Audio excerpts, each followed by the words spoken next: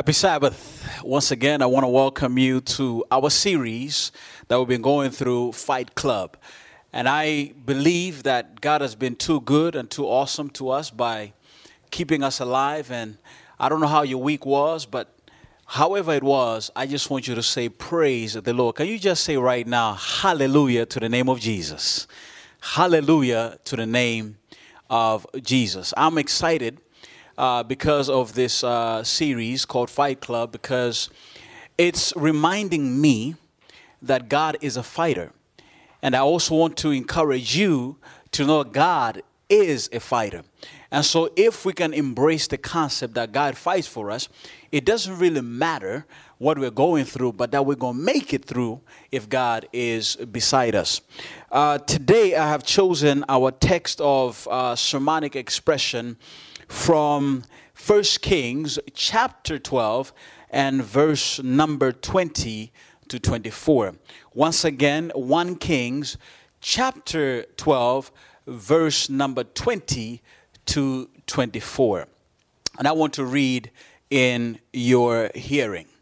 Verse number 20 begins by saying, "And all Israel had heard that Jeroboam had returned. They sent and called him to the assembly and made him king over all Israel.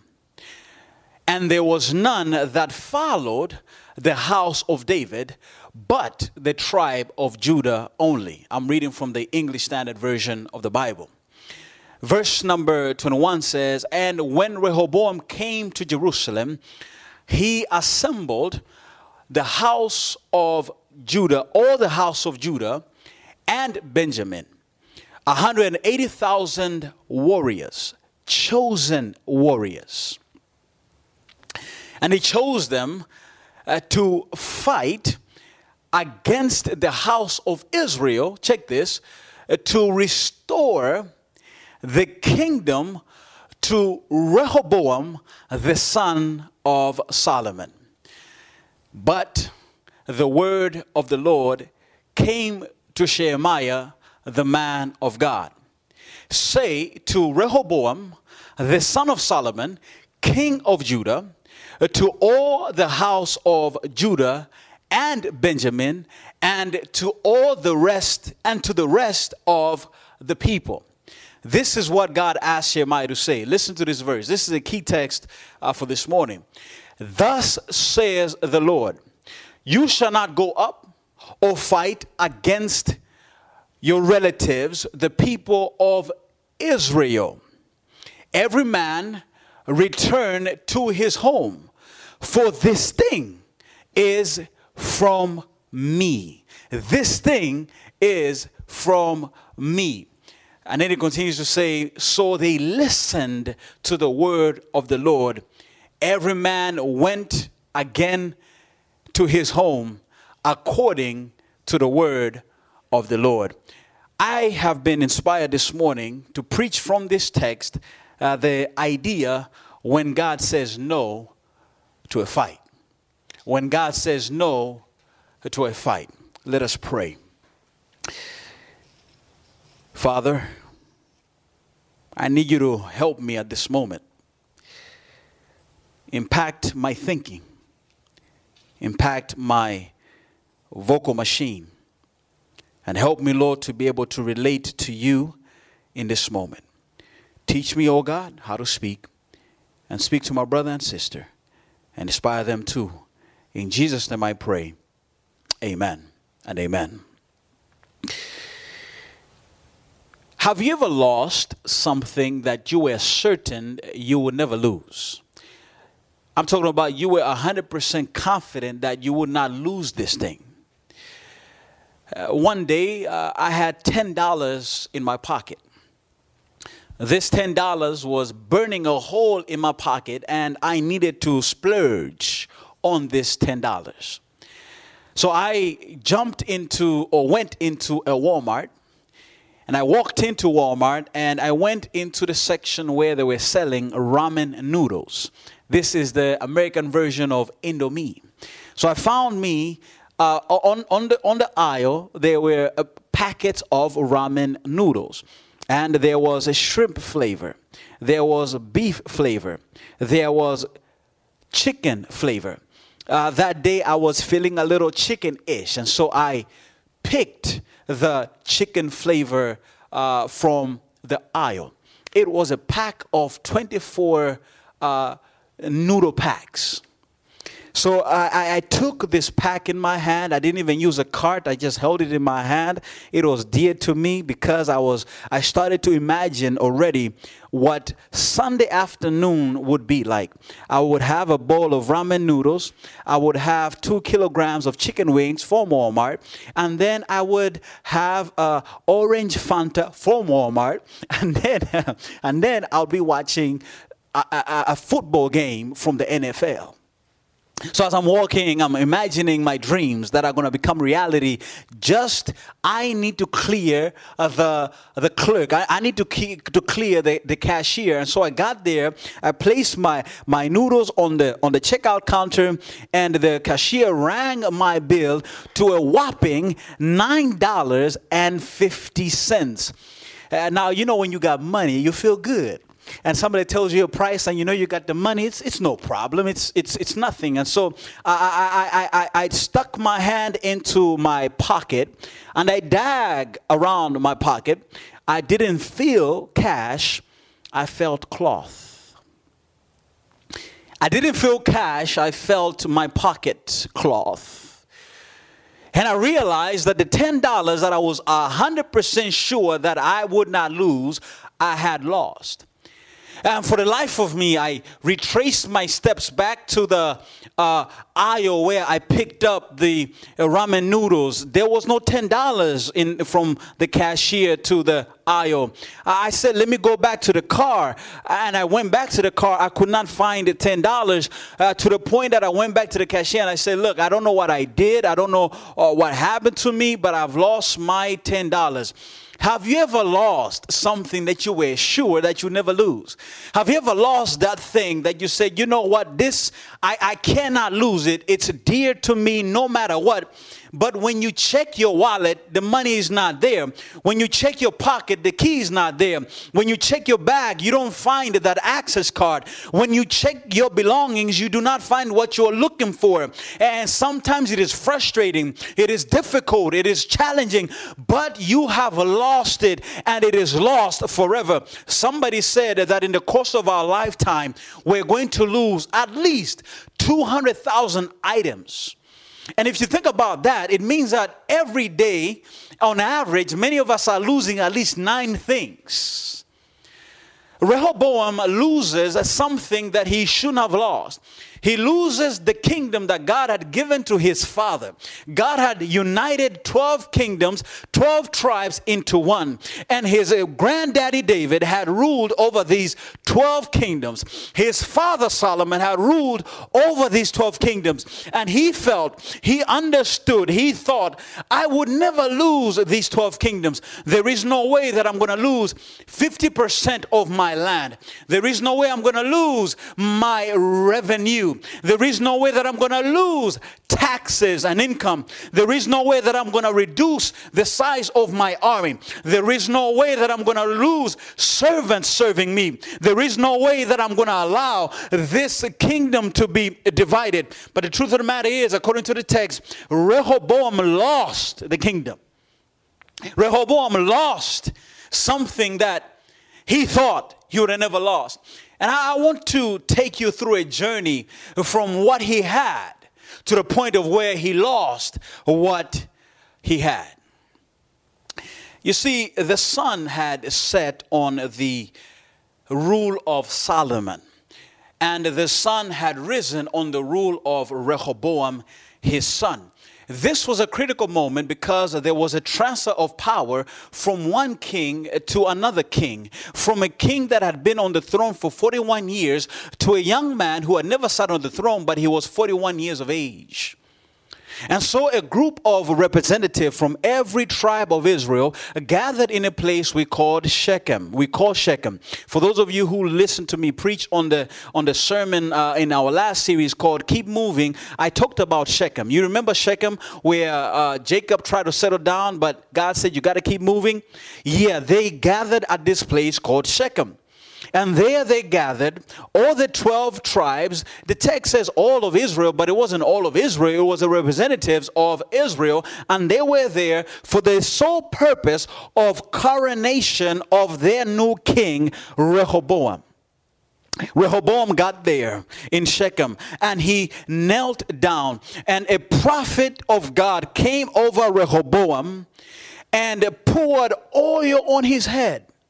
And Rehoboam could feel the oil running down his head and on his forehead to his eyes. It dripped down beside his nose. It touched his lips and it went on his beard. Rehoboam could feel the prophet of God take the crown and place it on his head. And then the same prophet told the king, "King, there is your throne. Can you please sit down?" And there Rehoboam, he sat down on his throne, the new king of Israel. And there the 12 representatives from all the tribes of Israel, they said the words of declaration and affirmation and clarification. They tell Rehoboam, "Rehoboam, O king, live forever." And Rehoboam knew that he was king of Israel. One of the representatives there that day, several of them, they petitioned the king. And they said, "King, we're happy that you are the new king over Israel. We are glad that you are going to be reigning over us, and it's a beautiful thing. And as you know, we have just coronated you. We have advanced your mission, your purpose, the relationship that we have had with your father and your grandfather. We want to continue the relationship, King. However, we would like to ask you of a small policy change.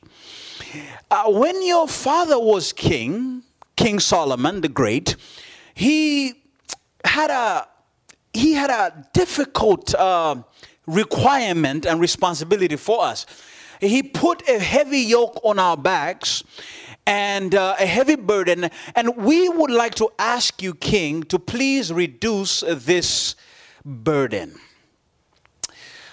The people of Israel, the 12 representatives, they petitioned the king a legitimate concern. Now you see, we like to hear about the greatness of Solomon. He was a great king. He was an amazing king, and he led the nation of Israel in one of his most prosperous reigns. But what gets buried in the life and the story of Solomon is that it took a lot of resources to bankroll his operation. Just to help you to see that if Solomon, or for Solomon to eat one day's provision for Solomon, it required, listen to this, it required 65 kilograms of flour. It required 100 sheep to be slaughtered. It required 30 cows to be slaughtered, and that's excluding gazelles and roebucks and fattened fowl. And Solomon got all of his resources every day from the people that were serving him. And Solomon did not have to expend a single penny for anything that he got. And so the people are saying to Rehoboam, look, you see, the king has been splurging on us. And though we are interested in serving him and continuing this relationship, we believe and we think that you need to change the situation. And by the way, it is unfair that all of us are pitching in, but your house doesn't pitch in, and also the tribe of Judah does not pitch in. I mean, how do you feel if you are making all of the effort at work, but your friend gets the promotion? How would you feel that you are the one who is taking out the trash out of your house, but your parents only commend your brother who never takes out the trash? Here was an unfair situation that the people desired King Solomon to address for them. Now, what I love about this situation is that they understood a fundamental component. If a relationship is to function carefully, please listen to me right now. I'm giving you something that is going to help you. If a relationship is to function properly, there cannot be one side of the relationship experiencing the fair share, the great benefit, the great credit, where the other side of the relationship is not getting the same benefit. The people of Israel say, King, you are enjoying so many things, but we are not enjoying the same advantages. And we think that that is an unfair situation. If you want to enjoy a good working relationship, if you want to enjoy a good marital relationship, if you want to enjoy a good friendship, if you want to enjoy a good connection, you need to make sure that you bring to the table your part, and that the other part brings to the table their part. There cannot be an imbalance. There cannot be a situation where one is enjoying all of the good things and the other one is simply putting in all the work without getting the credit. You understand what I'm saying? And I believe that some of us are in a situation like that, whether it be at work, whether it be in our home circles, whether it be in our friendships. We are pulling all of the load. We are pulling, we're putting in all of the work. And sometimes that is disturbing and it is not good. And so here the 12 representatives say to the king, it's got to change. And what I love about this petition is that it was a petition intended, and I want to use that word again, it was intended to ensure that the relationship would continue. Notice that the people coronated Rehoboam as king. Notice that they were intending to serve him. But after showing their intentions, putting their cards on the table, then they brought up the petition. Oh, let me help you. If you want to work on the issues that you have in your relationships, and by the way, I'm not just talking about love relationships here, I'm talking about relationship all across the board.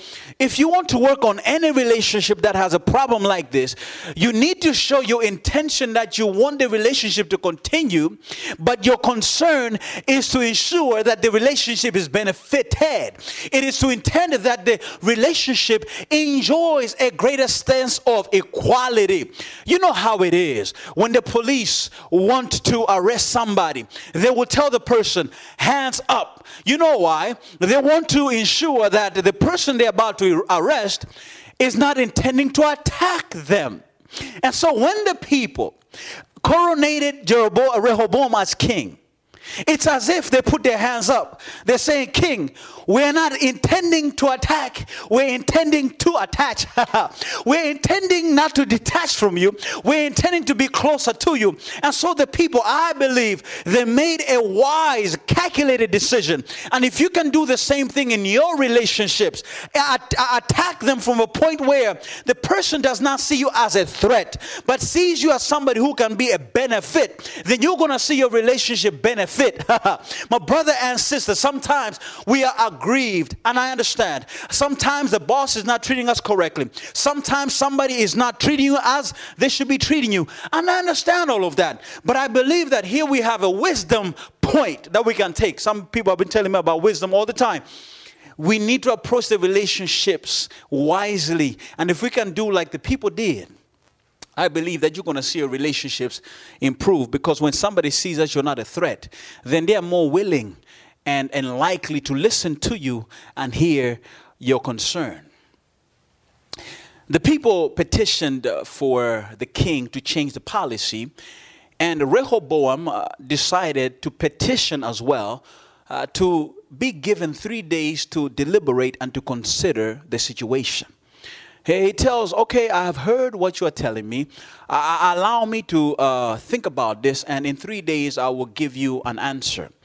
So Rehoboam, in a move that I think is a wise move, he decides to go and consult the people that had already been serving his father. You see, these people who had been serving his father had seen how the rule of Solomon had been. Yes, it was a great moment of Israel's history. In fact, nobody lacked. You know, in the time of Solomon, there was no unemployment. Every person ate from their own pocket. They didn't need to go beg on the street. It was that good. But in order to achieve that, Solomon required a lot from the people. And so the people could, these wise men that Rehoboam went to, read the temperature of the situation. They realized, you know, the people want things to change. And so Rehoboam was smart to consider those who had gray hairs. Listen to what I'm saying. He was smart to consider the people that had experience. They had lived on this planet. They had already seen and gone through many different things. And so Rehoboam went to these people, and he comes to these people. They had retired officially from serving the king, but he went to them and he says, listen, man, I need your wisdom.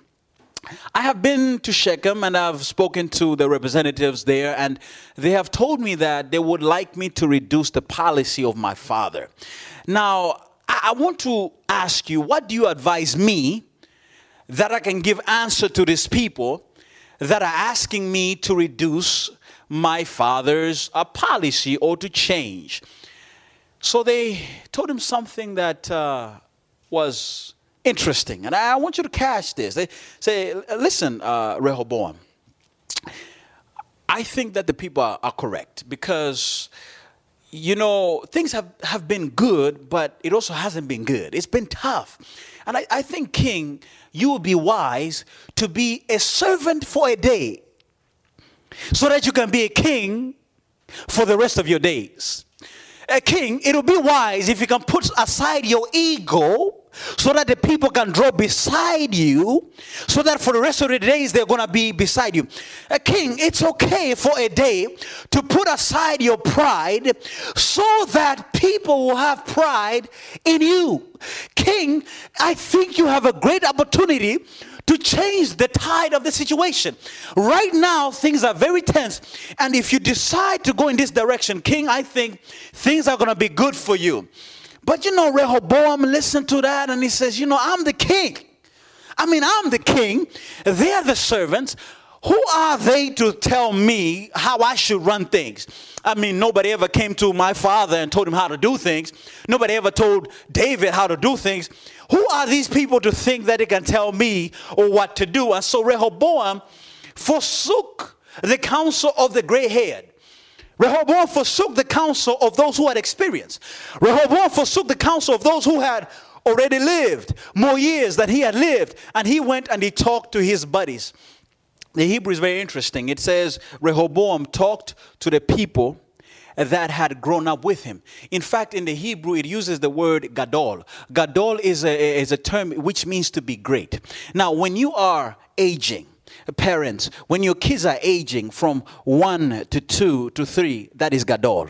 When you are becoming and moving from teenage to young adult to an older young adult, and then you become an adult, and then you become an old man, we call that gadol. You are progressing and becoming greater in your age. Notice that they were becoming greater in their age, but not really in experience.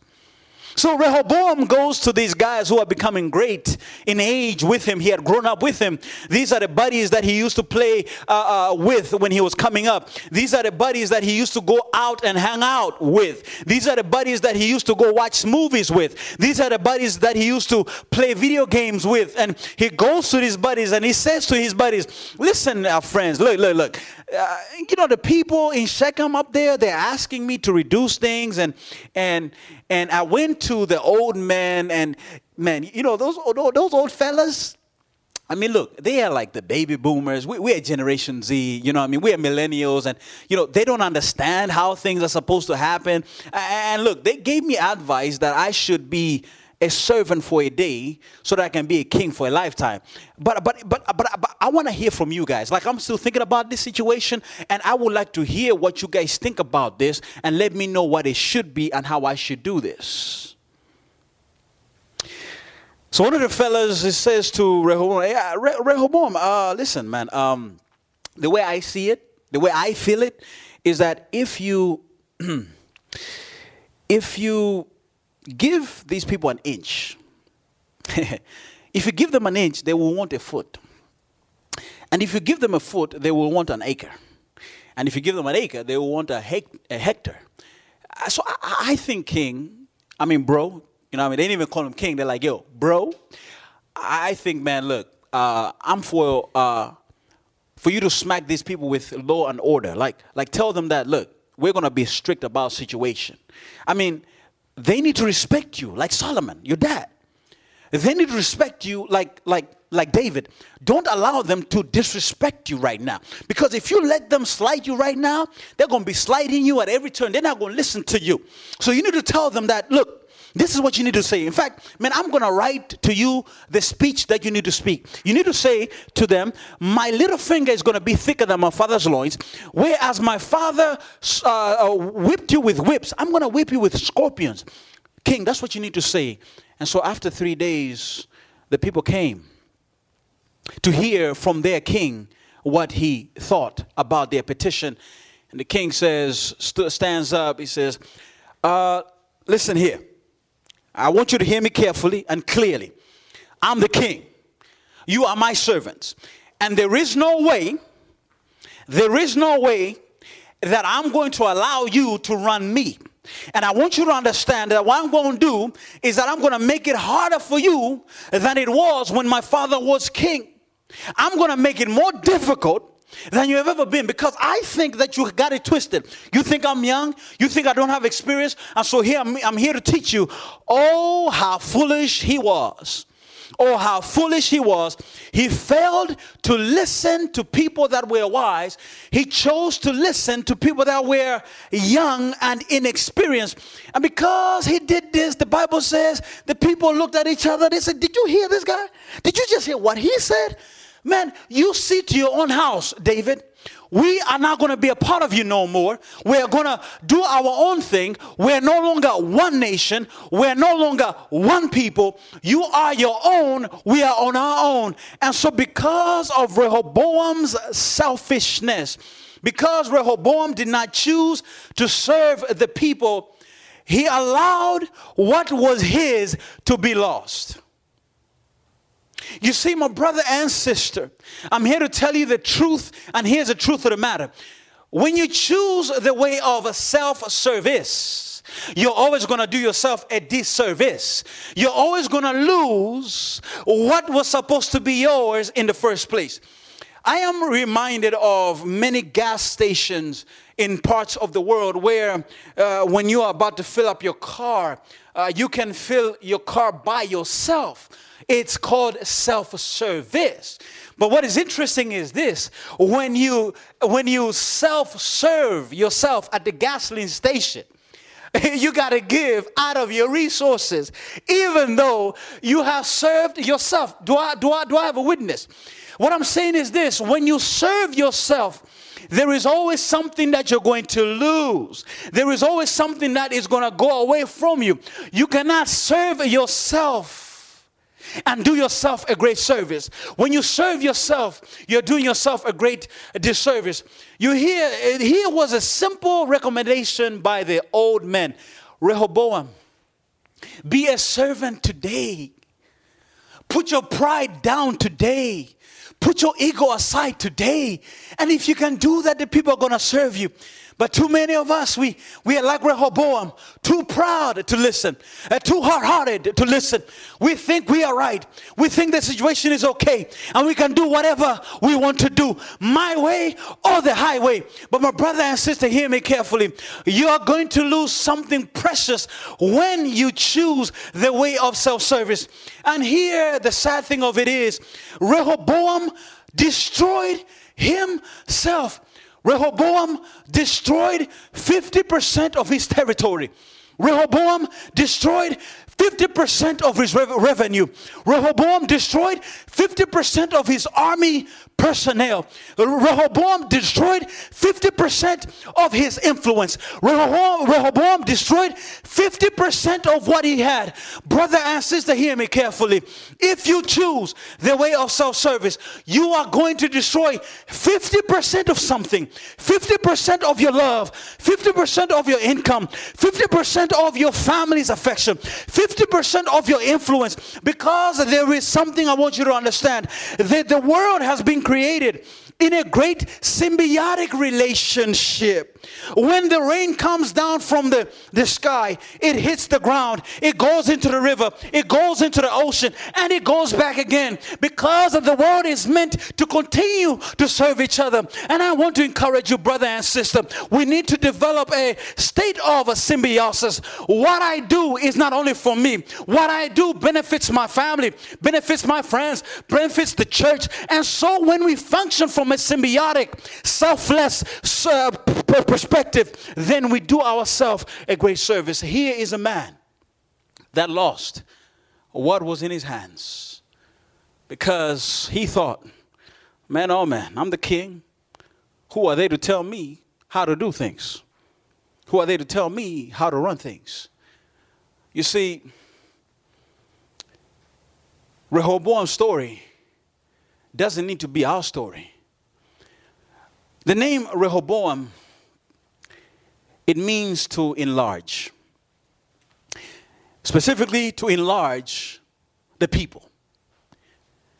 Rehoboam was not enlarging the people. He was constricting the people. Instead of allowing them to be free from paying such a heavy tax, from paying such a heavy resource, he decided to constrict them more. And I'm sure some of those fathers were there thinking about their kids. I need to save, put aside some money so that when I die, my kids are going to have something to fall back on. But I keep giving it to the king. Perhaps some of those were thinking, I always give my grapes and my wine to the king. Can I have something for me? Perhaps some of those were thinking, I have been giving my daughters and my sons to serve in the court of the king. Some of them are servants, some of them are his up. Can I have my kids to be here with me right here so that I can enjoy them and be with them? Rehoboam was constricting the people. He was restricting the people. I believe that he put them in the jail cell of restriction. And sometimes we are in a position to bless people, to allow them to be elevated in their career. We're in a position where we can give somebody a scholarship. We're in a position where we can allow somebody to start exploring their gifts. We're in a position where we can do something for somebody. But because it doesn't serve us, it doesn't benefit us, then we still constrict the people and say, no, whatever you do is supposed to serve me. And here Rehoboam learns the hard way that because of self-service, I did myself a great disservice.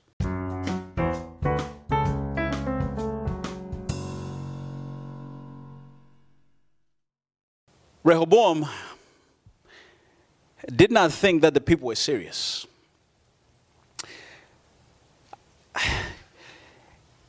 In fact, he felt that they were joking. How can the 10 tribes decide to demarcate themselves from the kingdom of David and Solomon? You know, there are some people who make empty threats. I want us to break up. Then we tell them, let's break up. Then I was just joking. Some people say, I want to quit this job. But we say, you want to quit? I was just joking. There's some people who do that. But these people were not making no empty threat. They were serious. So Rehoboam decided to test them, and he said he goes with Adoram, who was in charge of the labor force, to go and collect from the people money, because it was a collection every month. And when Adoram comes to the assembly and he says, I'm here to collect taxes, he was rained on with stones. And Rehoboam says, hey, my man, this brother is about to die. They're going to kill me as well. The text says Rehoboam jumped into his chariot and he made his way to Jerusalem. Now, when he gets to Jerusalem, Rehoboam is furious because he's thinking to himself, man, these brothers are really serious. They almost killed me. They almost took my life. That is an offense that a king cannot allow to be passed by. As a king, I need to show them that that cannot happen. So Rehoboam, in verse 20, we read, it says, and when Rehoboam came to Jerusalem, he assembled all the house of Judah and Benjamin, 180,000 chosen warriors, for the purpose of fighting the house of Israel to restore the kingdom to himself. Rehoboam says, I have to fight for what I have lost. You know how it is. Sometimes you have been on a roll. Maybe you've been reading your book every week. You know, it's been going on for like maybe 2-3 weeks. But then you become a little lazy. And then you get off your consistent reading, and then maybe a week or two passes by, and then you tell yourself, look, I was reading my book, and I kind of want to go back to it. And so you know what you do? You start to fight. You say, you know what? I need to make sure that I get back to my routine, right? I start go back to sleep early again. Let me make sure that I'm reading at 5 in the morning. So you fight for that routine. And so here Rehoboam says, hey, man, I've let something slip. Let me go and fight for it. But now here's something that amazed me. Rehoboam lost the kingdom because of his harsh and forceful words. Now he's trying to reclaim the kingdom, what he has lost, based on force. Instead of saying, you know what, let me get a delegation. Let me go to each tribal leader, talk to them, let's talk it out. And, you know, listen, I've had a change of heart. I realized that I made a mistake in what I said to you guys. I'm willing to accede and consent to your petition. I'm going to make it lighter. In fact, I'm going to do away with it. Instead of doing that, Rehoboam decides to fight the people. He says, you know what? Yeah, I got to fight these people. But when the soldiers are getting ready to fight, when they are putting their swords in their sheaths, when they are putting their battle armor on and they're getting ready to fight, the Bible says a man of God, Shemaiah, the name meaning God has heard. God had heard the plan to fight against the Israelites. This man comes and God tells him to deliver a message. And this is the message. You shall not go up or fight against your relatives, the people of Israel. This brother was about to fight, but God says it is not all right to fight. I need you to understand that God does not allow us to fight every fight. Not every fight is all right to fight. Not every fight in your sight should you fight. Not every argument should you argue in. Not every jest, not every terrible remark should you reply in. It is okay sometimes to be slighted. It is okay sometimes to be joked on, and you don't say anything. It's okay to turn the other cheek. Yes, I said it. It's okay to do that, especially when you know God has said, don't fight. So God says, tell Rehoboam, do not fight.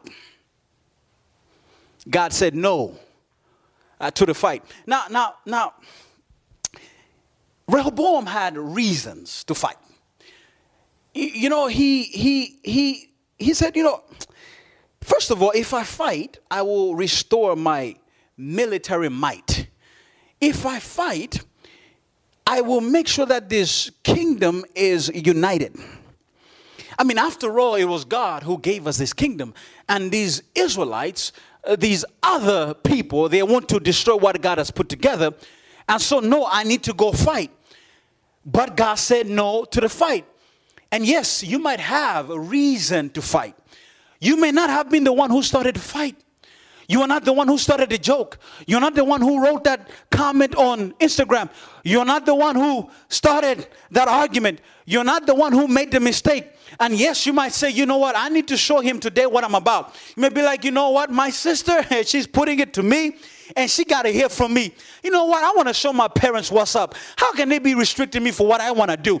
You might be in the right. I want to take this course. I want to start this business. You might be in the right, and you might say, yeah, it is within my right. After all, I'm educated correctly. After all, I'm old enough. After all, I should be able to live on my own. You may have every right to fight the fight, but it still may not be a fight that you need to fight. God might tell you, let's not fight. So God tells Rehoboam, let's not fight. This is not your fight. You know, you've heard of Mike Tyson. He's known as a great fighter. But people say that in his time, there was a greater fighter. His name, Tim Witherspoon. They say he was a much greater fighter than Mike Tyson. But you know, you have never heard Mike Tyson fight Tim Witherspoon. You know why? Because Don King said no. Now, Don King was a manager of Mike Tyson. And the reason why he never allowed Mike Tyson to fight Tim Witherspoon is because he realized that the fight would never generate as much income for Mike Tyson. He realized that the fight would probably injure Mike Tyson and end his career early. And so in his wisdom, Don King says, I need to protect my fighter. I'm coming. I need to protect my fighter. I need to make sure that I take care of his interest, because he may be wanting to fight. He's a fighter. He's trained to fight. He may say, you know what, Don King, let me get in the fight. I can knock him out. You know, I'm the knockout king. But Don King realized that the knockout king can also be knocked out. So he kept him away from the fight because he was thinking about his benefit. Hear me and hear me. When God keeps you away from the fight, it is because of your benefit. God can see that if you fight in this fight, there's going to be something that's going to be a negative impact on you. And so God could see that if I allow Rehoboam to fight, there's going to be a problem for Rehoboam. Brother and sister, hear me carefully. This is a gospel coming to you. Yes, you may feel right to fight, but God is always right. God is always right. And this is the thing I need you to understand. I'm talking about Fight Club. When you are in the Fight Club of God, you allow God to be your Don King. You allow God to be able to set the fight that you need to fight. You don't say, God, I have prayed enough. God, I have read the Bible enough. God, I am good. Let me fight the devil. Let me do it. Let God be the one to make your matches. Let God be the one to make your fights. Let God be the one to make your argumentation. Let God be the one to help you with your petitions. Whatever issues you have, you need to be able to say, Lord, I'm struggling at work. I'm struggling in my house. I'm struggling with this and that person. How do I need to fight? Should I fight? Should I get involved? Lord, is it your will? Is it your wish? Is it your way? I see here two reasons why God says, do not fight Rehoboam. Because God saw the casualties in the fight. You see, God says to Rehoboam, do not fight against your relatives, the people of Israel. God was thinking about the people factor. He realized that if they fight, people are going to die. And you need to understand that every fight comes with casualties. Every fight comes with loss. Every fight will cost you something. In our silent fight against COVID-19, Indonesia has already lost over 2,000 people. Worldwide, the number is 490,000. Because every fight will always cost you casualties. And God realized that I'm going to lose 10 tribes. People are going to die. They're going to be sliced and diced for what? So that Rehoboam can have the kingdom? So that this selfish king can be king over all this kingdom? It was not a good enough reason to send soldiers to fight. And so God says, no, the casualty cost is going to be too great. This is a useless fight. It is not an important fight. And some of us who are fighting, Useless fights, non-important fights. Hey, who cares what side of the bed you sleep on? Who cares who has the remote? Who cares who took out the trash first? Who cares which side of which side the toilet paper rolls? Who cares what shoes you wear? You know, sometimes we fight, bro, I can only rock these shoes. You cannot rock this. Who cares about that? Those are useless fights. And here's the thing, brother and sister. When you're about to fight, the question should be, what is the casualty cost? What am I going to lose because of this fight? What am I going to part with because of this fight? When you start to think like that, then you realize, is it really worth it for me to lose my job? Is it really worth it for me to lose this friendship? Is it worth it for me to lose this relationship? Is it worth it for me to lose this influence? Is it worth it for me to lose my health? Is it worth it for me to lose my wealth? Is it worth it for me to lose my strength? Is it worth it for me to lose my peace? Is it worth it for me to lose my sense of calm? Is it worth it to lose any of this? If you can ask yourself this question before you fight, then you might realize, my goodness, this is not really a fight that I need to fight. And that's what Fight Club is all about. It's about fighting smartly. Oh my goodness. It's about realizing that I need to use my energy the right way and be ready at the right way. And when you can do that, brother and sister, you will make sure that every fight will mean something. Every fight will accomplish something. Don't get it twisted though. God will ask us to fight sometimes. Yeah. Jesus even said that don't think I've come to send peace on the earth. I've come to send a sword. So sometimes, yes, a fight is necessary. Do you understand what I'm saying? Sometimes the cost of not fighting is greater than the cost. The cost of not fighting is greater than the cost of fighting. But here I'm here to tell you that, check yourself before you fight. Is this a really important fight? Is this worth it? Or is this a useless fight? And one of the ways you know that is counting the casualty cost. Who's going to lose in this fight? Is my church going to lose in this fight? Are my kids going to lose in this fight? Is my business going to suffer in this fight? Is my relationship going to suffer in this fight? Who is the casualty? Because sometimes, as the saying goes, when two elephants fight, the grass always suffers. Think about the grass. Who is the grass? And when you can think about the grass, then you realize, let me apply a little grace. Let me not fight. But if you know that the grass needs the fight, then get in the fight. There's another reason why God tells Rehoboam not to fight. And that's the cause of the fight. God tells Rehoboam, every man return to his home, for this thing is from me. This fight that you have with Israel, the fact that you are divided, the fact that you want to go fight them is me. I'm the one who has made it happen. Wait a minute, Lord. You are not the one who spoke harshly to the Israelites. You are not Rehoboam who spoke out of pride. How did you make it happen? Let me bring it to you. God utilized the decision of Rehoboam to accomplish his purpose. In God's sovereign will, his purpose can never be stopped. I believe God never restricts our choices. But we can never constrict his will. Let me put it in a way that you can understand and relate to what I'm saying. Right now, the sun is beating on us here in Indonesia. If you go outside and you stand on the street, you're going to feel the heat of the sun. But the sun is not shining in the other part of the world. Because that's how it works. If the sun is shining here, it is not shining over there. If it is not shining here it is shining over there. So right now the sun is shining here. But we know that at around 6 p.m. this evening, the sun will stop shining here and it will start shining over there.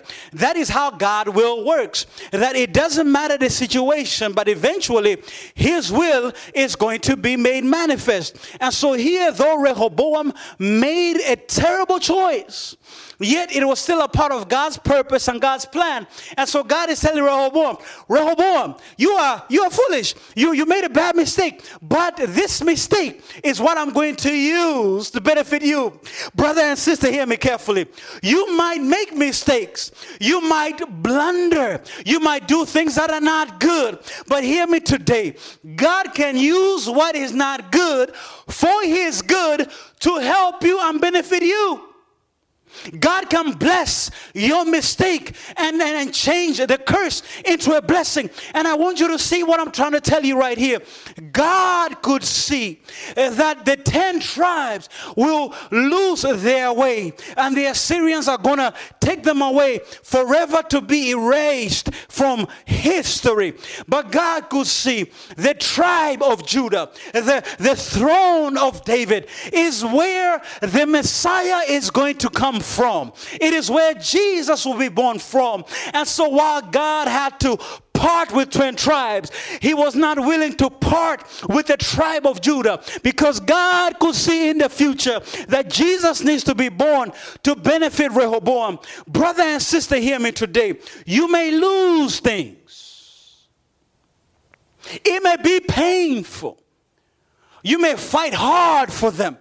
But if God decrees that you need to lose it, don't fight for it.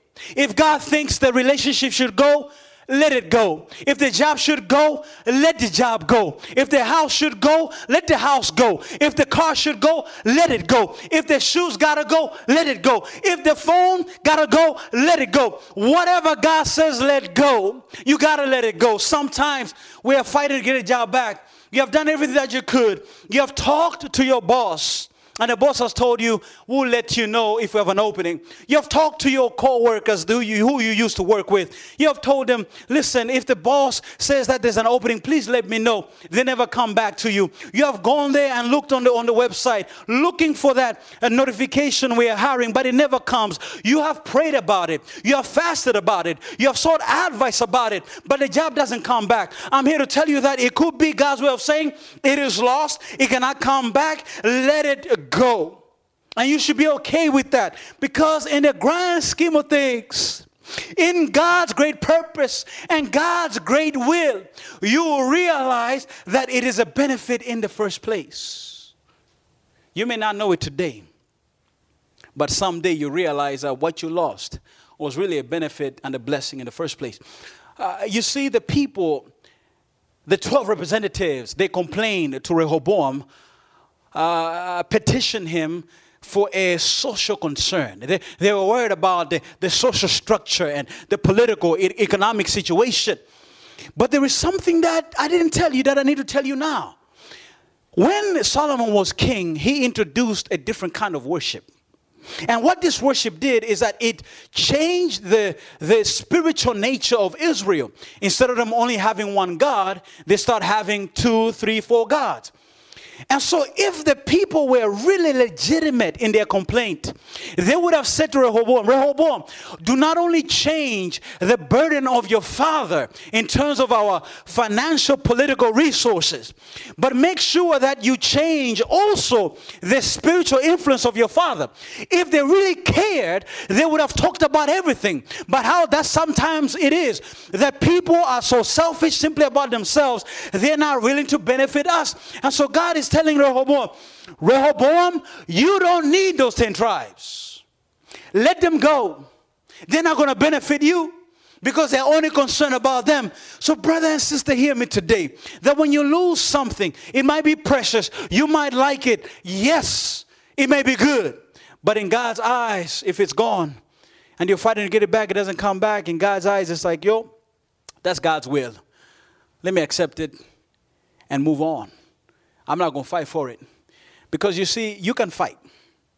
You can fight. But you're not going to succeed.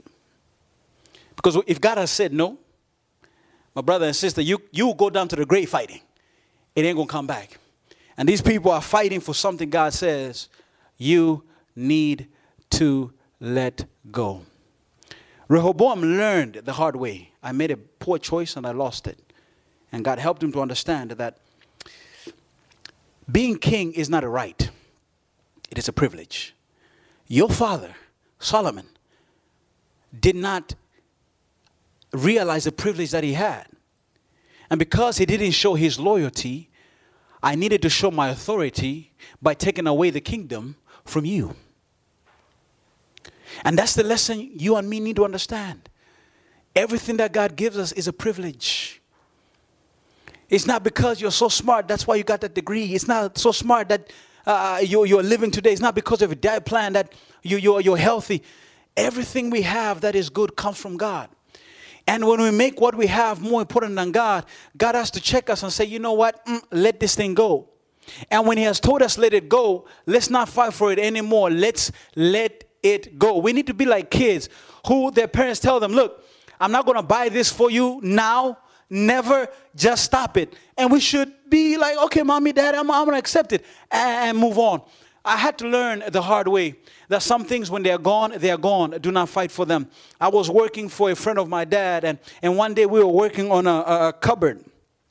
And it was a drawer, and it was we spent the whole day working on this, sanding it nicely and putting it. It was for a very important customer, and it was very expensive. So the guy I was working for tells me, "Listen, Henry, I want to go down the street. I want to buy us Dr. Pepper and something to eat. Just chill right here. I'll be right back. But please don't touch anything." But me, a little curious me, I decided to take the electronic sander and I started to kind of sand. I wanted to practice my sanding skills on that expensive piece of furniture. And in my foolishness, I was sanding on the edge, and then I didn't handle the sander well, and it put a little dip on the edge. And so to try to smoothen out the little ditch on the edge, I was sanding even more. And the more I sanded it down, the more I was making the situation worse. And so I decided to stop it and just chilled like he told me in the first place. So he came back, we drank Dr. Pepper, and we were good, we ate. He dropped me home. And in this way, his words to me, "I'm going to call you." He never called. Until this day, he's never called. And I lost a job because of a choice that I made. And no matter how hard my dad even tried to talk to him, like, "Hey, my son made a mistake," or he says, "Listen, I was testing your son to see if he would actually," this is what my dad told me, I was testing your son to see if he'd actually obey instructions, but he didn't. So I cannot work with a person like that. So I had to accept that and live with that. But I believe that was a lesson, an important lesson to me that God needed to give me. And so, brother and sister, I don't know what you have lost. I don't know what you're clamoring for. But look, what is the thing that God is trying to give you? And if you can realize that, oh my goodness, God is trying to teach me something. In your moment of loss, you realize that God is actually trying to benefit me. And instead of fighting to get it back, you're going to say, you know what, it's all right, Lord. I accept it and I'm going to move on. And I love the way the text ends. It says, so they listened to the word of the Lord. Every man went home again according to the word of the Lord. Rehoboam said, you know what? Yeah, God, it's cool. I'm not going to fight. Besides, if a prophet tells you that don't fight, it simply means that God is not going to be involved in it. So Rehoboam understood, hey, if I go fight, I'm going to lose this fight. So let me not fight. So he doesn't go fight, but he accepts God's will for him at that particular moment. You see, in Fight Club, when you're fighting with God, for God, beside God, is to learn to submit to God. Is to live your life for God. Is to know that some things are not as important. Some things are not that big. I can let them go. And so this is the question I want to pose to you today. Are you willing to say, you know what, Lord, I'm going to follow your way. Lord, you know what, I'm going to do what you're telling me to do. I'm not going to fight no more. I'm going to give up. I'm not going to keep striving for something that I shouldn't be striving for. Today I want to say, you know what, I've realized, there are casualties in a fight. I don't want to lose certain things that I shouldn't lose. Today I've realized, well, some things God causes them to happen. Okay, Lord, I realize that. Okay, you caused this to happen. It's cool. I accept it. And today I say, Lord, I accept you. I accept your purpose. And I want to live for you. Lord, today I will not fight the fights you say no to. Today, Lord, if you tell me don't do it, I ain't gonna do it. If you say don't go, I ain't gonna go. If you tell me don't run, I ain't gonna run. If you tell me don't jump, I ain't gonna jump. If you tell me don't say, I ain't gonna say. Lord, I will fight based upon your direction. I will fight based upon your leading. I am yours. You are mine. We are together in this. COVID-19 is not going to beat me up because you're going to direct me in how I should fight. Hallelujah, somebody. And I want to stand here today and tell you, I want to fight with God. I want to fight according to God's strategy. I don't want to fight useless fights. I don't want to fight needless fights. And I want to stand with God. I want to stand with Rehoboam and say, you know what, Lord, I will go back to my crib. I will go back to my house. I will rest at my home. I'm not going to fight no more. I will let you dictate for me what I should do. Heavenly Father, thank you for your grace. Thank you for your love. We realize that some fights are unnecessary. We shouldn't fight them. And today, Lord, we want to pray and commit that we're not going to fight useless, needless fight. Today, we want to pray and commit. We are not going to say yes when you have said no. We are not going to fight your no's. And Lord, we want to pray that you rescue us from the need to be proud, from the need to always fight. We want to pray that you rescue us from being these people who are always argumentative and always assertive, but help us to be people who are directed by you and guided by you. Father, after all, when you tell us no, it is for our benefit, and for that we accept it. I want you to pray. I want to pray that you bless my brother and my sister and help them to experience your grace and your power. In Jesus' name I pray. Amen. God bless you. Amen.